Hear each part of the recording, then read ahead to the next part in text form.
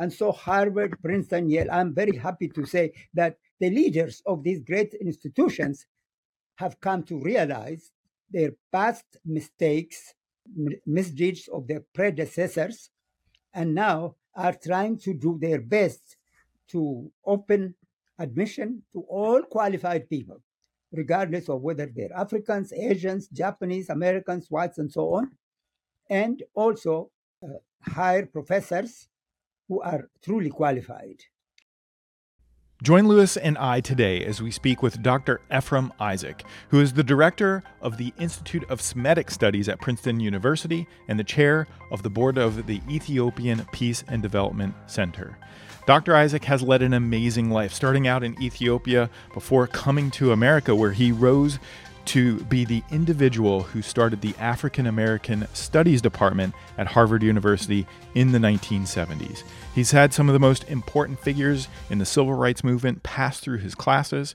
His work as an active peacemaker accelerated in the 1980s when he was chosen to help resolve a standoff between the Ethiopian government and rebel factions. He was inspired by his father's strong emphasis on Judaism as a religion of love, peace, and responsibility for others. But as a Jew in a majority Christian country, he appreciated that people respond best when they hear a call to peace from their own traditions. It was this insight that led him to utilize Ethiopia's traditional reconcilers and peacemakers to solve conflict. Dr. Isaac will be speaking with us today regarding the Supreme Court's recent decision on affirmative action and its effects on education and employment. You're in for a real treat from a person who was at Harvard at the beginning of affirmative action and has seen it through all these years. Welcome to What I See, the podcast where we uncover the stories of visionaries, innovators, and entrepreneurs. Join us as we explore the big ideas and challenges shaping our future. And now our hosts, Mark O'Donnell and Lewis Schiff. Hello, everyone, and welcome to What I See. We find ourselves once again together, Mark, at the brink of probably one of the bigger topics you and I have taken on so far in the history of our podcast. Mm-hmm. So are you afraid? Are you nervous? Are you scared? Are you ready? I'm not. I'm just totally curious. Obviously, we take things out of the news and think about how it pertains to entrepreneurship and running businesses. And the topic today is affirmative action and the big decision the Supreme Court made just a few weeks ago. Yes. And that clearly makes us topical. Mark, you had suggested this as a topic a week or so ago, which I thought was a great one. You know, it's just at the outer edge kind of our innovators, visionaries, and entrepreneurs category, right? It's just at the really like the outer edge because it's not business, although it has huge implications for business. And it's, of course, about the business of educating as well. I'm going to introduce us in a moment to our special guest, but I want to tell a quick story about how I met him. Because for those of you who remember Tony Hsieh, the founder of Zappos, who's passed away since this happened, but he had this idea which he called collisions. And the idea was that in the journey of our lives, we had to maximize the collisions between people, because when two people or more collide, anything's possible. And my story of meeting our guest is exactly that. So,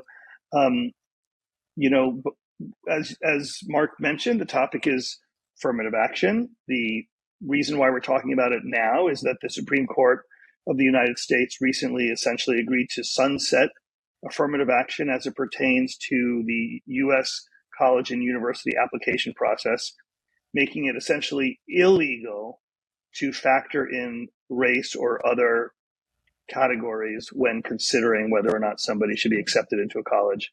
And it has generated a ton of conversation. And our special guest today is Dr. Ephraim Isaac. Dr. Isaac, come on and join us when you're ready. Dr. Isaac has an illustrious career, primarily in academics. Hi, Dr. Isaac. We see you now. Hello. Peace. Shalom. Thank you.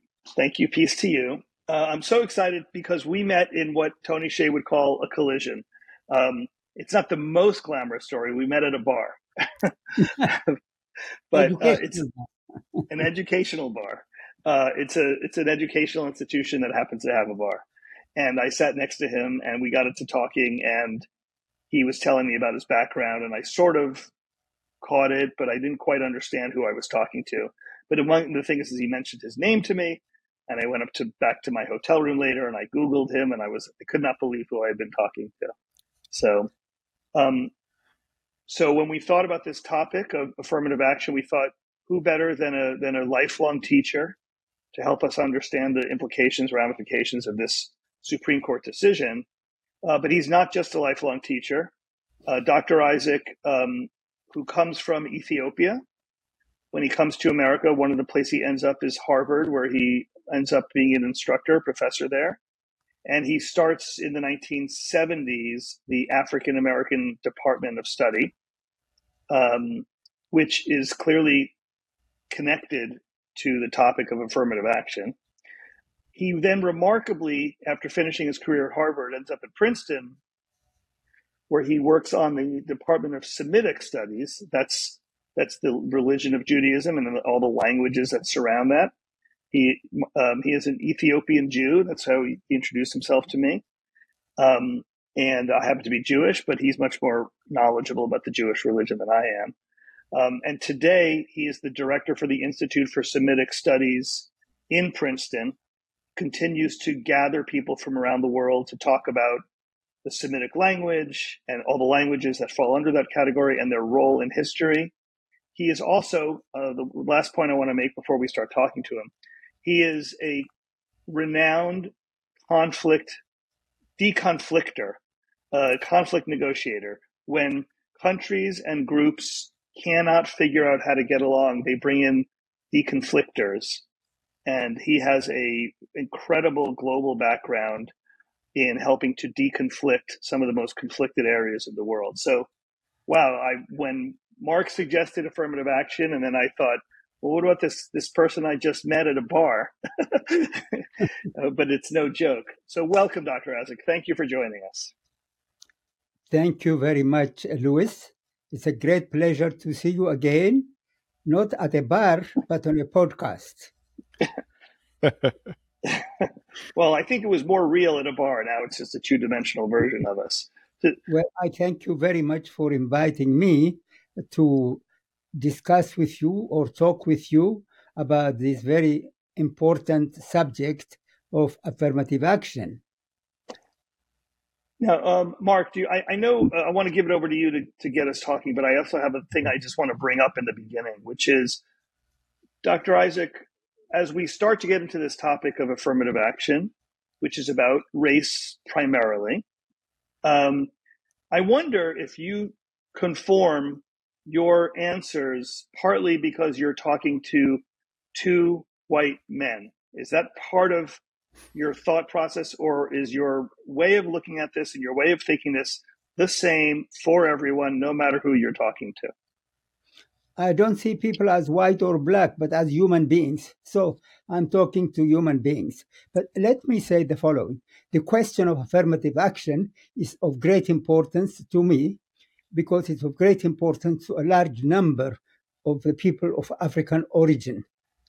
I came to Harvard University in 1960. At that time, there were like 3 African American or African graduate students and about a dozen African American students. Now, for me, affirmative action did not mean admitting unqualified students into a great university like Harvard University. It meant reversing the historical rejection of highly qualified students of African origin simply because they were black, or also, by the way, women.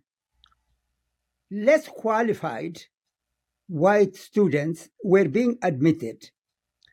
Indeed, when we speak about affirmative action today, we must recognize that big universities like Harvard, Yale, Princeton have a history, an open history of, unfortunately, racism. Let's start, for instance, with Yale University. Yale had a very distinguished professor called Calhoun, who said, "Find me a black man who can read Greek and Latin, and then I'll consider black people human."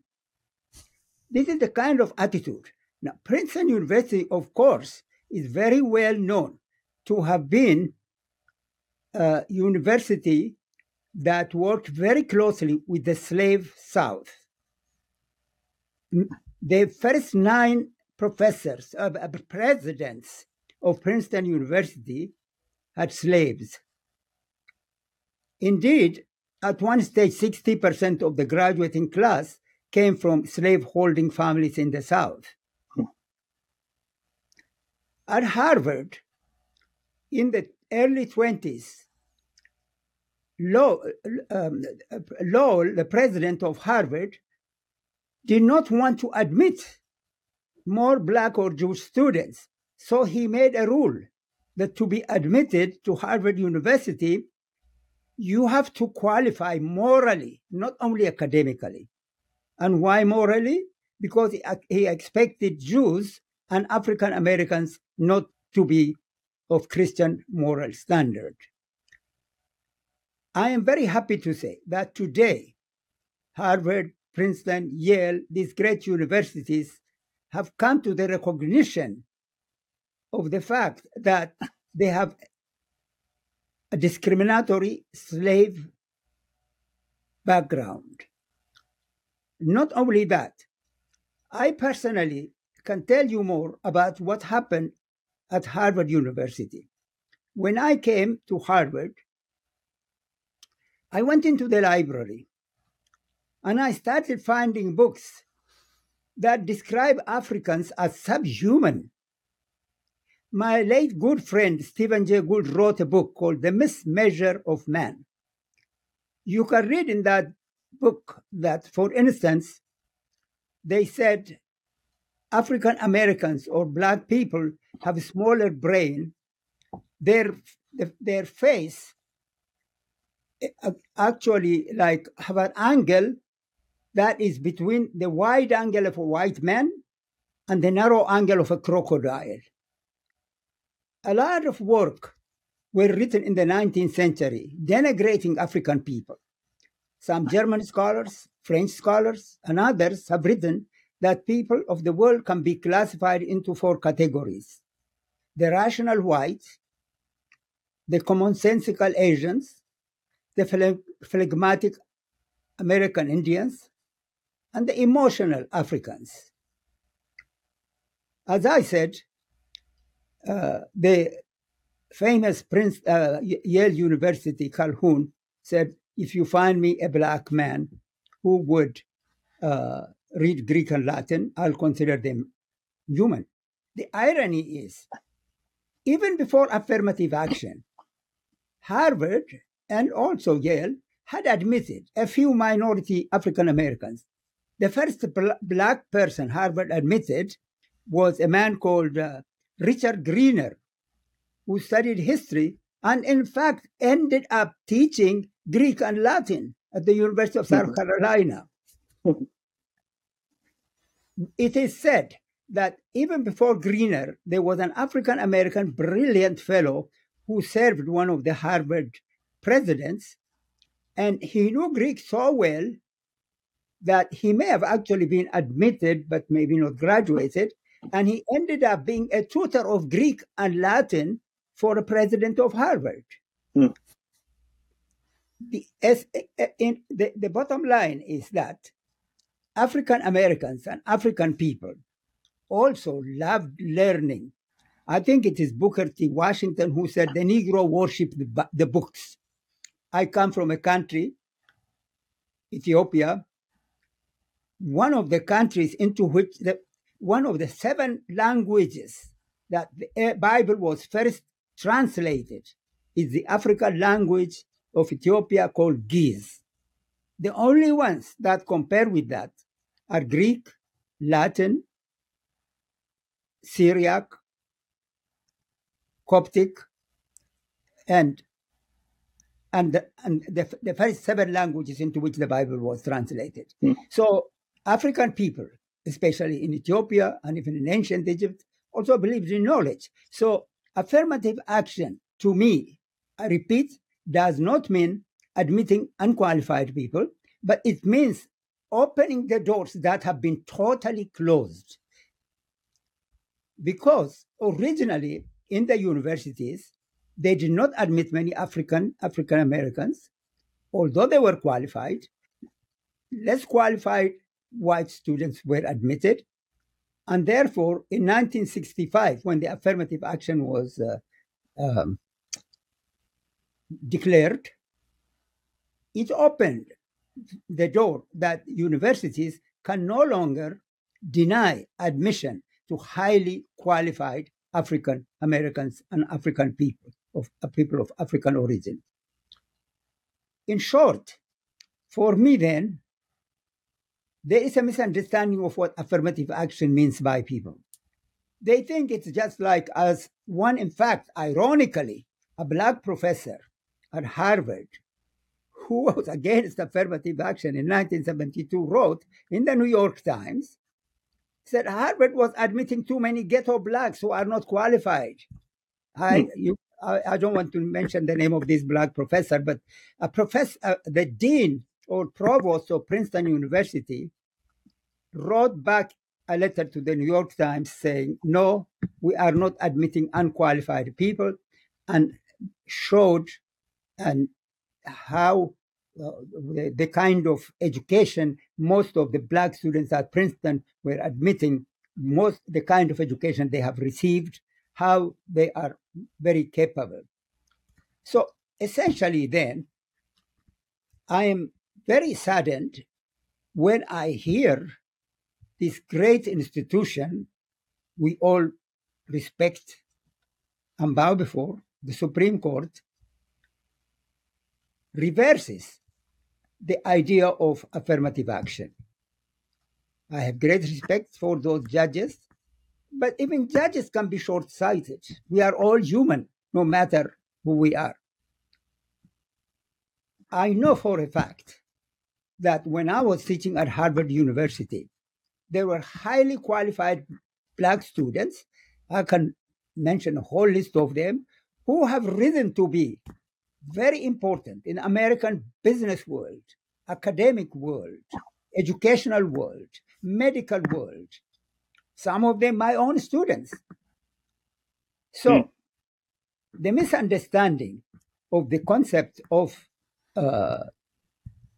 affirmative action then boils down to the following: that before the affirmative action and in the early days of the history of the United States, there was an assumption that black people of African origin, are intellectually inferior, cannot compete in universities.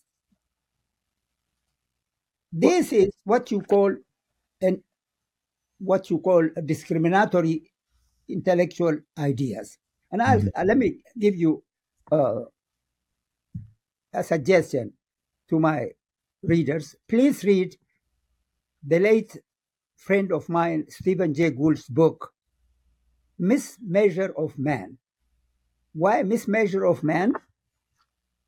Some of the early scholars, even the first 9 presidents of Princeton had slaves. So look at Africans are slaves. And those who believed that African Americans are inferior had some kind of low-level anthropological analysis. They were measuring the people's heads, comparing them to animals and so on and so forth. And therefore, this the idea of affirmative action for me, I repeat, does not mean that bringing a horde of unqualified people to universities, but rather rejecting the earlier philosophy of the denial of equal opportunity to people of African origin. So, Dr. Isaac, thank you for that. That's impassioned, and that's a great education right there. A wonderful citing of references, plenty for us to go back and look into as well. The premise of that is that there was a period of time when there was a foundation of wrong-headed beliefs, false, wrong-headed beliefs that were shared by a lot of people in power. Now, almost every company or university that brings groups of people together acknowledges and realizes that diverse groups are better than non-diverse groups. That seems to be so well understood by the academic world and I think significantly by the business world. Do you think that the wrong-headed beliefs of the past have been replaced with a genuine appreciation for how diversity makes outcomes better in whatever endeavor someone's involved in? Yes, thank you very much, Louis. Yes, as a matter of fact, in the last decade, the three universities, again, I mentioned, Harvard, Princeton, and Yale, have come to the realization that they have a history of racism and that they must be corrected. Harvard University now, of course, enrolls since affirmative action. Even while I was there, well, let me add here, before I came, there was not a single course on African language, African religion, African history. After I finished my doctorate in 1969, I gave the first courses in African language, African history, African religions. This is amazing, 1971. And today, Harvard University has in fact set up a committee, like Brown too has done so, and Princeton and Yale, to correct past misdeeds of the history of slavery. The Yale University has changed the name of Calhoun College now to another name. Princeton has changed the name of Woodrow Wilson, who had slaves also and believed in slavery, to another name. And so Harvard, Princeton, Yale, I'm very happy to say that the leaders of these great institutions have come to realize their past mistakes, the misdeeds of their predecessors, and now are trying to do their best to open admission to all qualified people, regardless of whether they're Africans, Asians, Japanese, Americans, whites, and so on, and also hire professors who are truly qualified. Let me add a footnote here.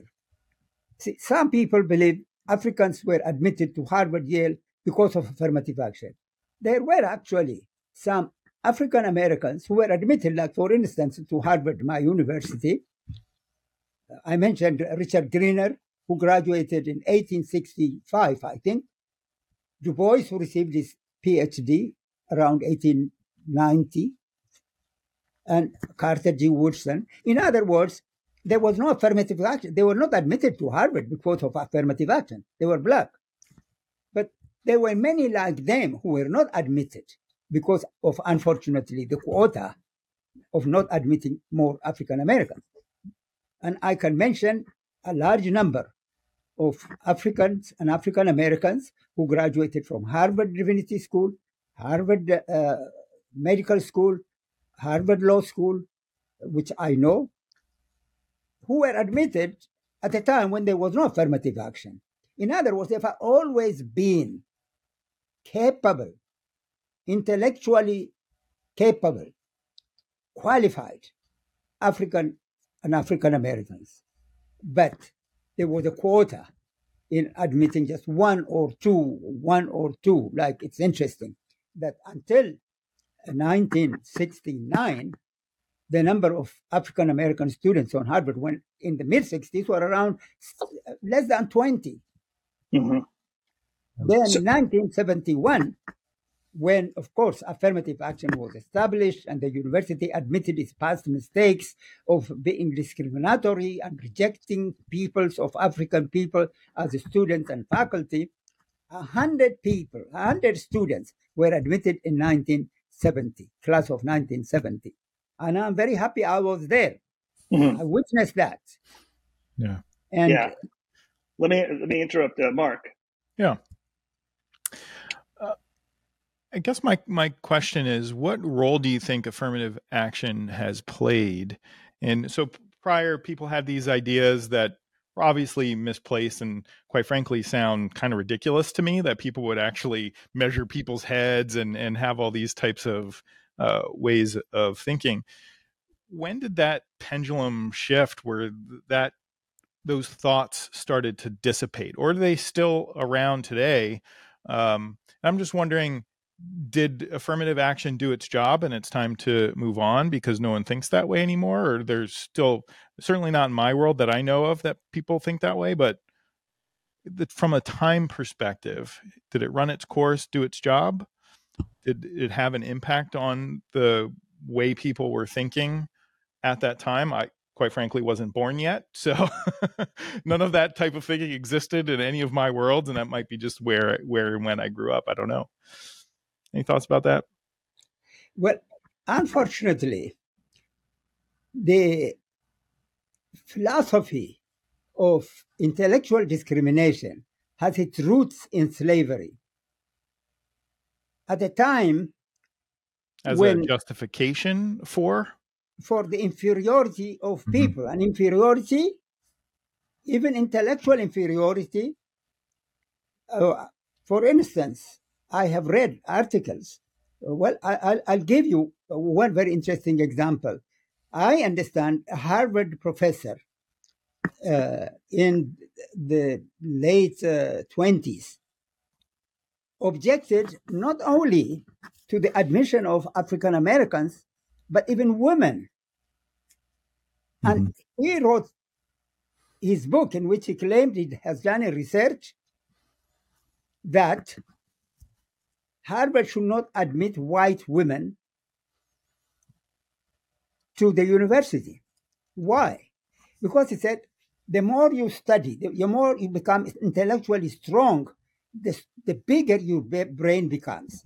And the smaller your womb becomes. Your womb shrinks, your brain grows. I mean, Stephen Jay Gould mentions these too.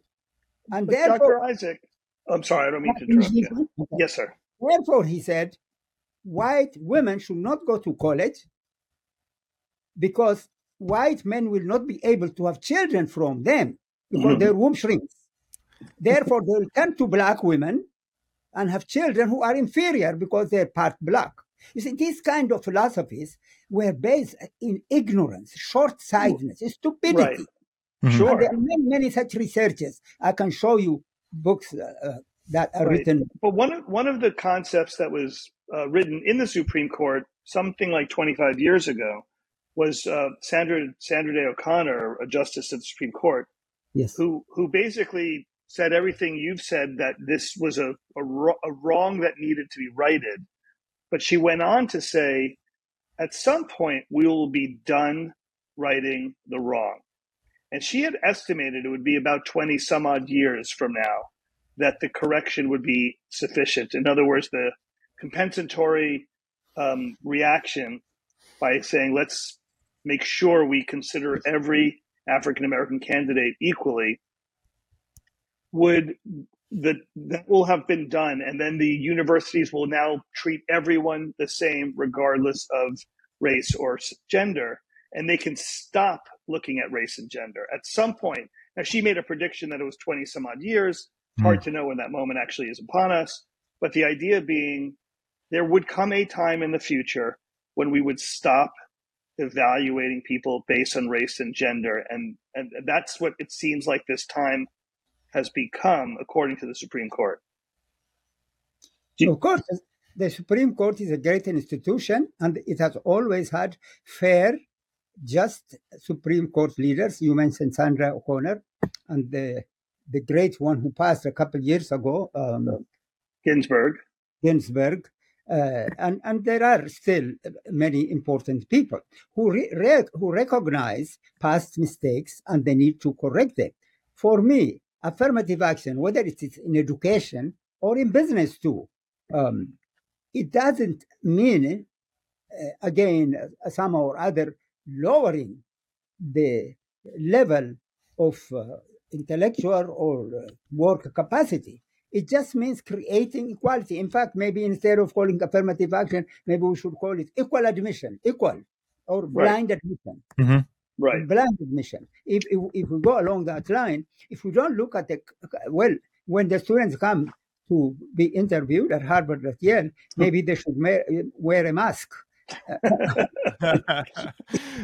Right.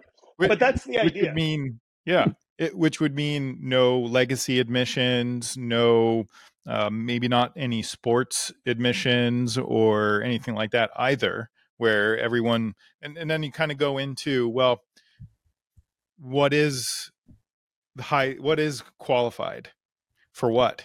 That's a good question. Universities, of course, interestingly, do admit a lot of students, not only on the basis of intellectual or academic ability, they admit a few students on the basis of their special qualifications, like sport or music. But that doesn't only apply to African Americans. I have known at Harvard, I had students. In fact, one of them who graduated and became a